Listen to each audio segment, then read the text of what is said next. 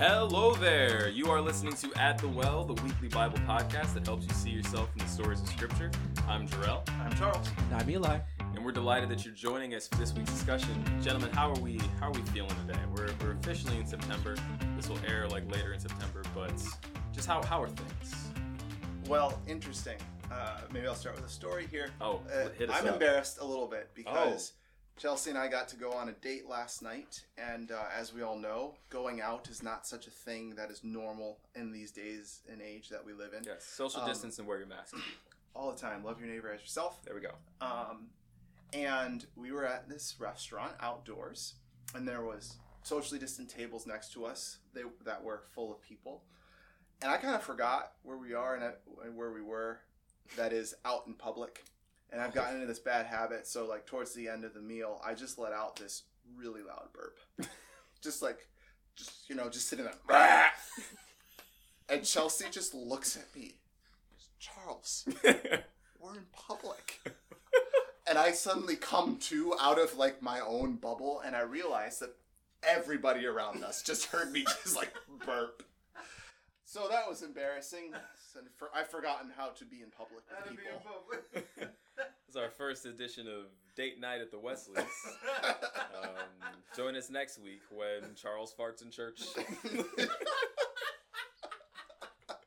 I've done that though, not farting in church. I mean, I have probably farted in church, but not loudly. I've burped in public, forgetting where I am many times. The fact that you feel shame for it makes me feel shame for not. So I'm glad that you are it was in the moment I was like, oh, shoot. And I was like, well, it is what it is. Nothing I can do about it. Right. Mind your business. I enjoyed my meal. Right. Now you know. Maybe you enjoyed your meal half as much. You won't be looking at me. Anyway. Eli, how have you been? A little more couth. I'm okay. I'm weary. That's where I am right now. That's fair. There's a lot happening. Like you said, we're now officially in September, and November's coming up, and there's just a lot of things on people's minds. Yeah. Social unrest, voting, COVID's still a thing. My own personal baggage. I'm weary, but I'm happy to be here with both of you. I feel that. Yeah, this lifts my spirits, and I hope for those of you listening with your own baggage and kind of weighed down by the state of the world, that it also encourages you to be active in where you are, but also lifts your spirits. We can include more bodily function stories if it helps. We'll do that for you. We will. Oh man, this is already off the rails. Let's keep it going with our question of the week. If you'd like to submit a question for us to answer during our question of the week segment, you can email us at 3guysatthewell@gmail.com. That's the number 3. Then guysatthewell, all one word in lowercase, @gmail.com. So this is a semantic question that we received from a friend of ours named Ben.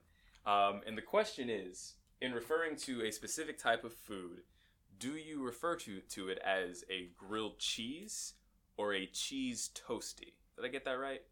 Grilled cheese or cheese toasty. So which one is the way that you refer to this thing that hopefully we're all familiar with? Grilled cheese. It's a grilled cheese the same way soda is soda instead of soda being pop. I don't like the way you're looking at me when I'm you say looking that. directly at you, sir. Okay, here's the thing. Okay. For those listening, you're about to hear me throw something at Eli. Because it is grilled cheese. That is, I've never heard anyone refer to it as a cheese toasty. I've made snacks with just cheese melted on toast before, and I thought that's what it was referring to. It is grilled cheese. It is also pop. No. And I will suplex you if you keep speaking this blasphemy to our listeners. Well, I guess we have a lot of Michiganders. Yeah, I was saying, it depends. We've got some Michigander listeners, you know and they're saying they're siding with Jarrell. It's pop. Of course, it's. Yeah. We've got listeners. You know, a lot of people can be wrong, Charles.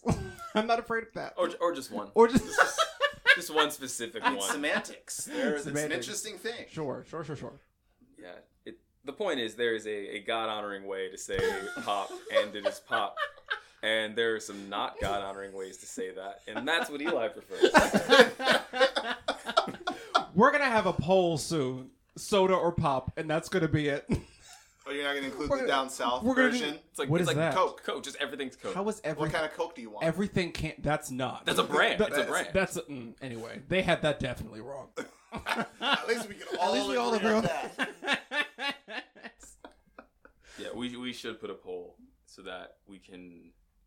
I might have to theme an entire episode around heresy, depending on how things go. You're a ham. I am correct on this. I am a prophet in 2020, as we talked about in our last episode. So I need to call out evil when I see it, Eli. Okay. Oh my gosh. If you want any more divisive questions, that'll get a chair thrown at Eli. And probably me attacked after we stop recording. Send it to our email. Oh my god. We're increasing in just like completely off the rails behavior in this podcast. So as we get into the passage, we'll see how this goes. Will we course correct? Probably not. So this week's passage it's a second in our series Just Like Us, starting season 2, and it is from the book of Esther. It's from Esther chapter 4 verses 11 through 17, as well as chapter 8 verses 3 through 8 and 16 through 17. So we're jumping around a bit to get a full scope of the story. If you have your Bible and you aren't driving, you can start turning there now while I set the scene. Esther was not supposed to be here. An orphan Jewish girl with no royal affiliation until her Cinderella-esque elevation to Queen of Persia, Esther found herself with the weight of her people resting squarely on her shoulders. The king had recently elevated a man named Haman to a seat of honor in his court. Haman devised a plan to annihilate the Jewish people living in Persia. Esther's cousin Mordecai gets wind of this and pleads with her to use her power to stop him. Success at this mission would save thousands of Jewish lives. Failure would result in their slaughter swiftly after her own. Esther was not supposed to be here, but she was. And she was going through with it, no matter the outcome.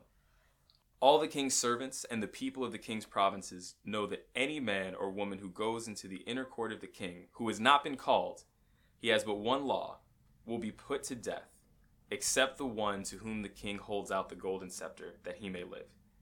Yet I myself have not been called to go into the king these 30 days. So they told Mordecai Esther's words. And Mordecai told them to answer Esther, "Do not think in your heart that you will escape in the king's palace any more than all the other Jews. For if you remain completely silent at this time, relief and deliverance will arise for the Jews from another place. But you and your father's house will perish. Yet who knows whether you have come to the kingdom for a time such as this?" Then Esther told them to reply to Mordecai, "Go gather all the Jews who are present in Shushan and fast for me. Neither eat nor drink for 3 days, night or day.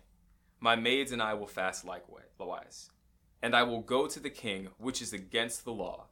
And if I perish, I perish." So Mordecai went his way and did according to all that Esther commanded him. Now Esther spoke again to the king, fell down at his feet, and implored him with tears to counteract the evil of Haman the Agagite, and the scheme which he had devised against the Jews. And the king held out the golden scepter toward Esther. So Esther arose and stood before the king and said, "If it pleases the king, and if I have found favor in your sight, and the thing seems right to the king, and I am pleasing in his eyes, let it be written to revoke the letters devised by Haman, the son of Hammedatha the Agagite, which he wrote to annihilate the Jews who are in all the king's provinces. For how can I endure to see the evil that will come to my people? Or how can I endure to see the destruction of my countrymen?"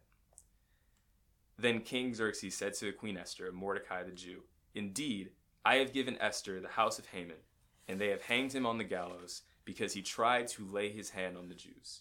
You yourselves write a decree concerning the Jews, as you please, in the king's name, and seal it with the king's signet ring.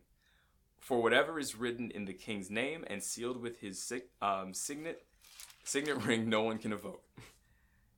The Jews had light and gladness, joy and honor.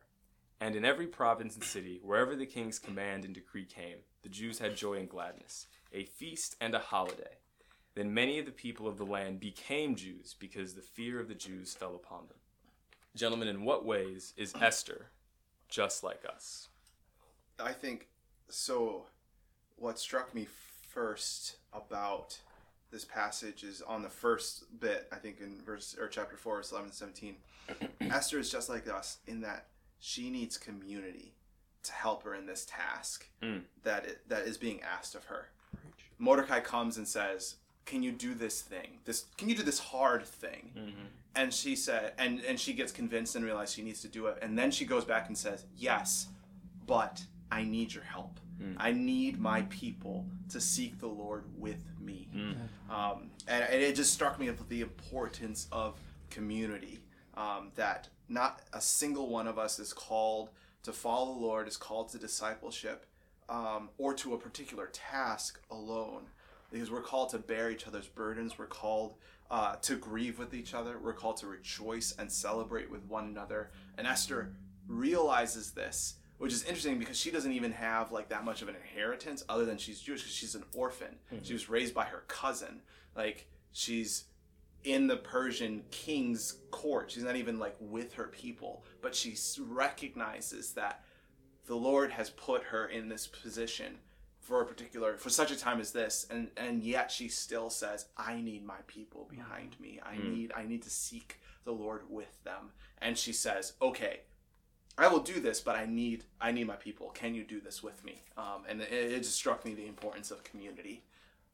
Amen. That was exactly what I'm going to parrot it now. Like, the idea that when someone or something threatens the health, safety, and well-being of a faithful people, they come together in prayer to ask God to rescue them. And in being just like us, prayer and fasting are things that we have access to. Like Jesus, God in the flesh, implores us to do that during his Sermon on the Mount. And so there's this notion that, like, that is one of the primary ways in which we are to lean into the Lord. And so do it. We're encouraged to do so. Mm-hmm. Absolutely. Yeah, just kind of the leaning on something being difficult and leaning back on people and like being the body of Christ, especially in this age after the new covenant. Like, we are the body of Christ. We're not meant to just kind of like, this is a story about Esther, but it is also a story of the Jewish people in Persia at the time and her kind of bringing them along and commissioning them with this work as well, and them sharing in the results of it. I also think that Esther, kind of going off that, she's just like us in that she had responsibility kind of thrust upon her when she wasn't ready necessarily. Like, and I'm stealing this a bit from a friend of mine who he once was speaking about leadership, and he said things are true about leadership is that you will have it thrust upon you at times when you don't feel ready. True. And I feel like it's one of those like Christianese things that people say, like, God will never give you more than you can handle. Not which true. Yeah, which is like not true. He, by necessity, to show how big he is, he will absolutely give you more than you can handle, so that you can learn to give that to him and learn to lean into him when you're facing something that is so much bigger than you that you can't possibly do it. And I think we see that with Esther. She's given something that is an entire nation and culture of people is on her now. And she, again, like, to your point, Charles, she's an orphan. She was raised by her cousin. She had no claim to anything before the king did what he did. And we'll get into the madness that is the beginning of this story probably a bit later. But she's someone who was thrust into the spotlight, was thrust into this position of power and responsibility. And I think that's true of a lot of us, whether it's like transitioning out of one phase of life to another. As we get older, as we get more mature in faith, hopefully, we do have more responsibility. And sometimes it comes upon us when we are not ready.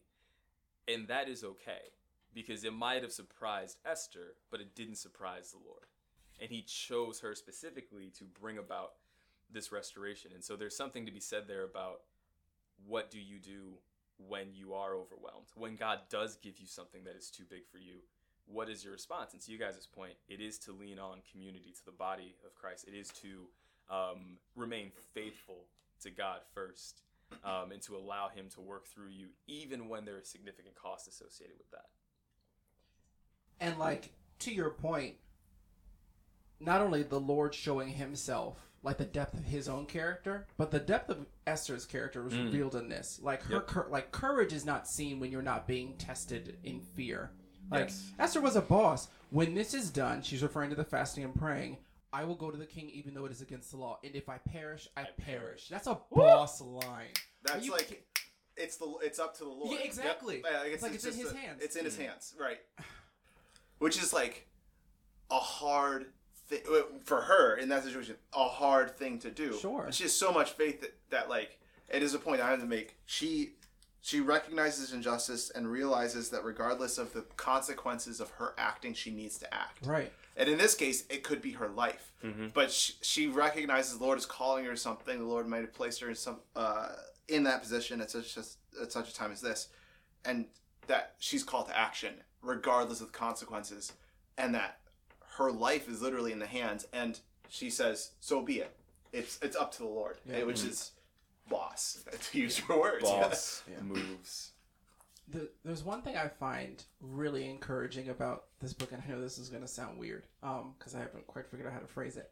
But in rereading this book, have you noticed that not once is God actually mentioned? Once. Not a single time. I didn't. But. Yeah, he's actually not mentioned. But people go to him, but there's no like... And God said to Esther, or and God said to Mordecai, or and God sent a prophet to admonish Haman for persecuting Mordecai and plotting against the Jews. There's none of that. It's just not there, and that matches, I feel, a lot of the Christian experience today. There's no one prophet to guide all Christians right now. We have Jesus, who ascended and sends his spirit, right, to give us gifts and to supply us and to work with us. And he gives us his church, which is where we find our support. So there's no like one guy or one girl on earth. There's no fire falling down. There's no drought. There is this immense dependence in the book of Esther on God through prayer and action while working through adversarial situations. And gradually, as you read through chapters, it's like 4, 5, 6, and 7, you begin to see circumstances turn on their head. Mm-hmm. I mean, Haman was given honor when he didn't even deserve it. It was Mordecai who was the one who pointed things out. Mm-hmm. And by the end of it, he is impaled on the very like pole or staff or spear that he set up to kill Mordecai on. Mm-hmm. Like God. And even in the midst of like Esther being absolutely terrified and she's to the point of weeping while she's presenting her case at this banquet that she set up to the king and to that jerk Haman. It's obviously the Lord working and shifting circumstances for the sake of his people, because he sees that there is like the Jews who are in Persia at the time, they don't scatter because they're afraid. They don't run away. They remain there and they pray and they fast. Esther doesn't lose her mind. She confronts the king, but she doesn't do it in a way that's like awful or arrogant or stuck up. She does it with an incredible amount of humility, and it still works. Like Mordecai steadfastly does not bow to this evil man, and I'm all about it. Like, people's characters are revealed when they rely on the character of God. Amen. That's a good word. Yeah. Well, and she. Like, to that point, like, her character is revealed in ways that I hope that, like, we could be just like Esther, is that she wholeheartedly goes forward.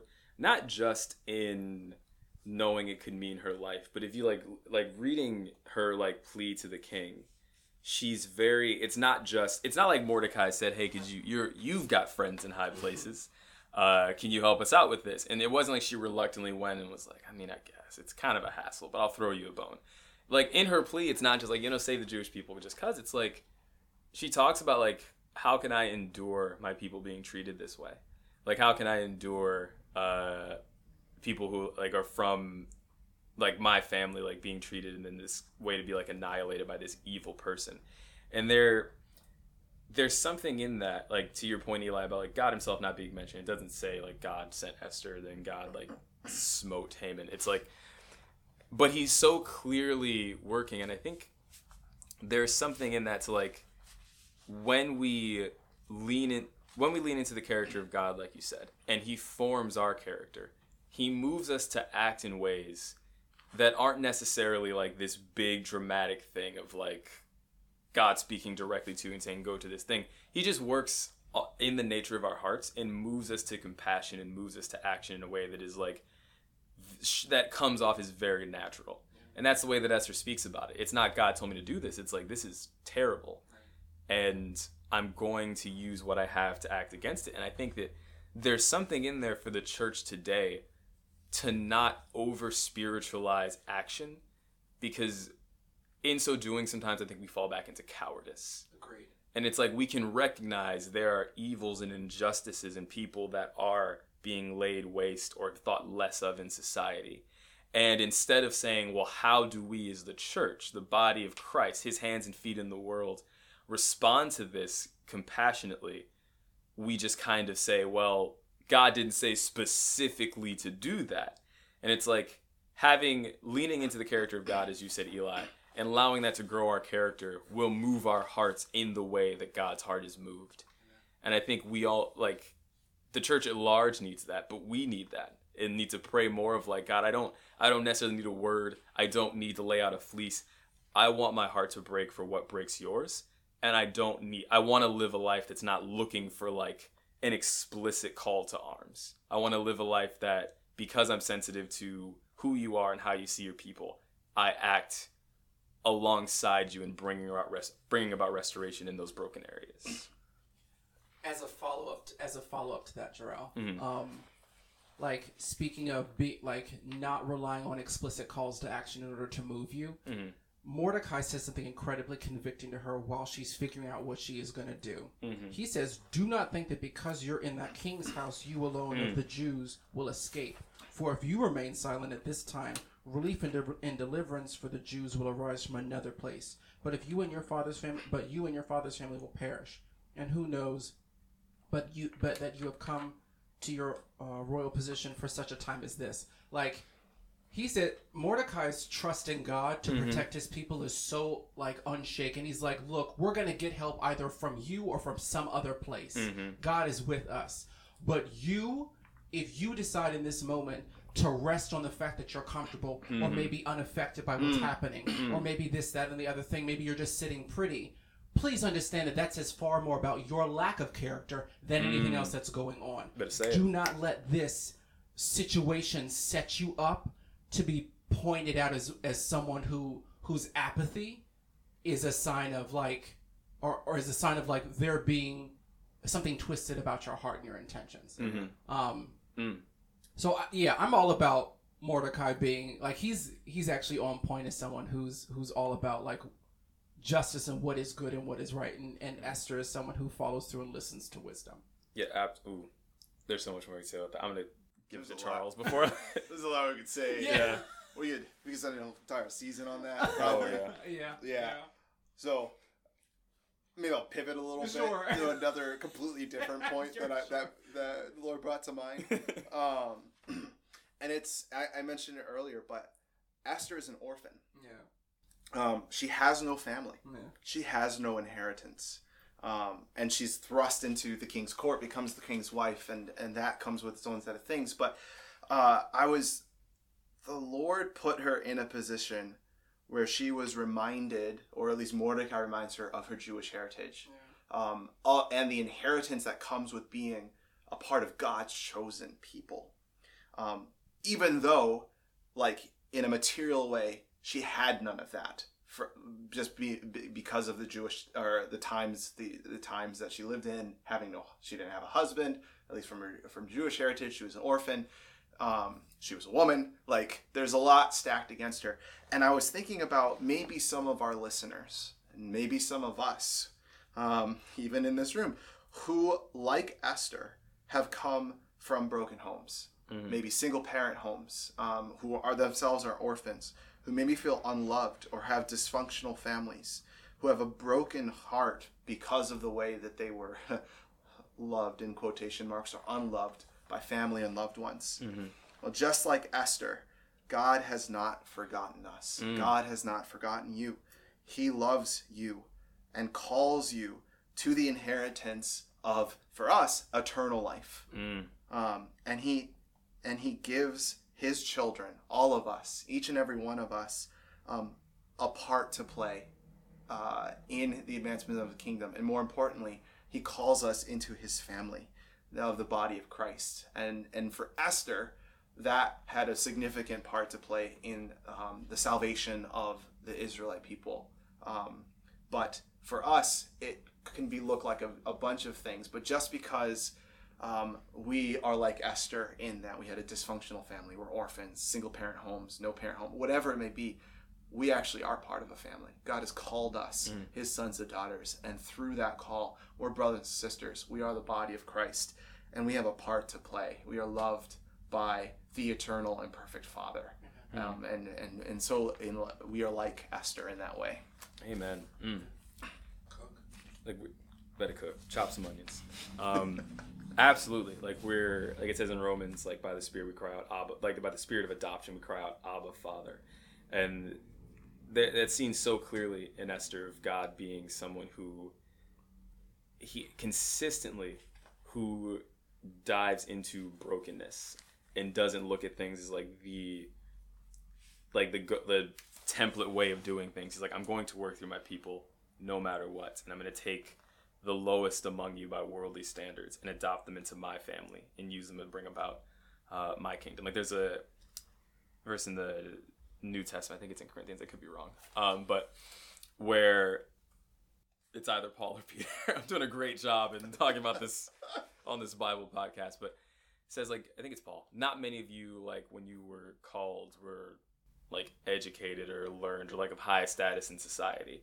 Like, but God called, like, the weak to, like, humble the strong and these kind of things. That, like, God's family and God's kingdom is inclusive, and it meets us exactly where we are, and validates exactly where we are, and brings about restoration exactly where we are. And there's something so pertinent about that to Esther's story, but I think to all of our stories, of God meeting us where we are and bringing us into the fold so that we can then bring others into the fold. Very briefly, I do want to get into like some of the greater context around some of the stuff that's happening in Esther, because we had a good laugh about it before we started recording, and we'll see what else comes up. But yeah, so the book of Esther starts with the king at the time, Xerxes, and Eli, do you want to explain it? Because you explained it really well when we started talking about this. So essentially Xerxes, like, this whole story starts off with the fact that King Xerxes wants to show his wife off at a banquet, and she says no. Like, I'm not going to be paraded around as some prop for you. No thanks. And so he decides to then look for another wife. Like, that's not marital counseling. Would need to be a thing so badly.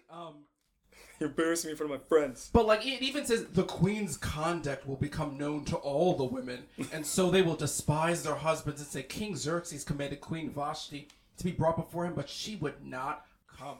And that's your belief is that one woman standing up for herself is going to incite just rebellion. The gossip. I can't imagine. Oh, I'm so sorry that, like, just to live in that time must have been, I mean, just now is its own cross to carry, but my goodness, how stupid.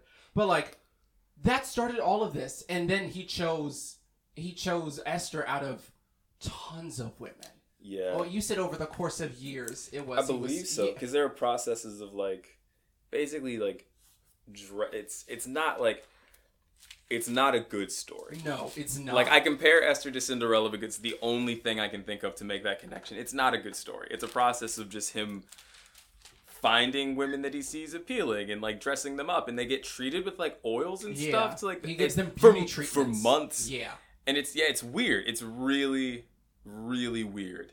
And then brings, like, Esther through that. But yeah, it's such a strange start to the story. Esther in general, we're talking about how it's so strange and it's written as if it's written as like prose and has like we see the Bible as a great story. We try to help our listeners see it, but Esther especially does not read like any other book of the Bible.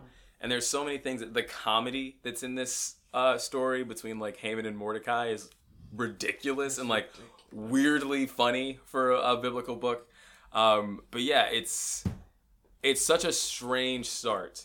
And it's interesting as well that like Esther, from being queen to this guy who was so insecure that he would like start a nationwide like search for a new wife, she would then still, because that's the thing, she would have to have known that is what led to her being brought in as his new wife. She would have to know like this guy's got like really thin skin and is really like odd, and yet she goes anyway, and she goes into his courts anyway and makes his request anyway. Amen. So like to your point, it speaks even more to like her character, that like knowing this man's flaws, knowing like the level of his depravity, she still is like, but I will be faithful to my people and I will see their problem as my problem. And it shows so much more of her character that with that context, she's like, he's nuts, but I'm going to do it anyway. But there's also a lot of prudence in Esther's approach to him. She sets up more than one banquet. Like, yeah. To appease just his ego. Right, just to like soften, like, I know I'm about to do something wild right now. And he asked her, he's like, this was a lovely banquet. Yeah. What did you want? Let me throw you another one tomorrow night. Another banquet is what I want. But he's so savvy. Yeah, just like Cunning. knowing, very shrewd. Oh my gosh. It's crazy to me. But like Mordecai, as to your point, Jarrell, like Mordecai is also part of the craziness of all of this. And it's funny what God will allow to happen in our lives to stage the downfall of someone who is evil. The king is a moron. He's a narcissist and of ill intelligence. And Haman is this egotistical. He's got the emotional intelligence of a toddler. Yeah, like so much of it is just like, you need to bow to me. Like, he's cartoony. He is cartoony. We said this. He's the most like cartoony villain in the Bible that I can think of. Like there are a lot of people who do ridiculous things, but he's more of just like twisting his mustache, like rubbing his hands together, tying people to train tracks like that. He's so weird. And the way in which the Lord like shuts this down, he preserves, like, King Xerxes remains king, but by the end of it, he remains unable to harm the Jews. Yeah. Like the legislation that's put forth by the end of Esther, like not only protects them, but allows them to retaliate against anyone who would harm them. Anyone in the region. And that's incredible. But also Haman gets exactly what's coming to him. He sets up this awful trap. Like he boasts in his front lawn like this like some dad like this massive spear that he's going to impale someone on, Mordecai on, and God allows the situation to be turned on its head through Haman's own ego. Like King Xerxes approaches him as just like, so what should I give to a man that I would honor? And Haman's like, oh, he must be talking about me. Oh, this is about me. And so he lauds, he like throws all this amazing stuff at Xerxes. He's like, oh great, Mordecai. What? Excuse me? All that stuff you said? Give it to Mordecai. And then Esther is able to put forth this action that leaves Haman being seen as for what he is, which is vile. Yeah. It's insane. I think like to kind of wrap it here, read Esther. It is insane. But yeah, there's something in Esther, the word that kind of came to me was there was a fierceness and a humility about her. And I think that is something to be emulated, in that we want to be just like her in that way, and that she wasn't naive, but she wasn't overly overly aggressive to a point of being imprudent. She like was serious about doing God's work, but went about it in a way that like also honored him, but was also incredibly intelligent. And I think like that fierceness and humility are something that we can model in bringing about the kingdom today in ways that we can be just like Esther. Well, that's all for this week. Thanks so much for listening. You can check us out at atthewell.podbean.com. We upload new episodes every Monday on Podbean, iTunes, Spotify, and Google Podcasts. You can also connect with us on Twitter and Instagram by searching 3 Guys at the Well. And head over to our Facebook page to keep the conversation going in a space reserved for further discussion of the topics we cover in each week's episode. We'll talk to you next week here at The Well.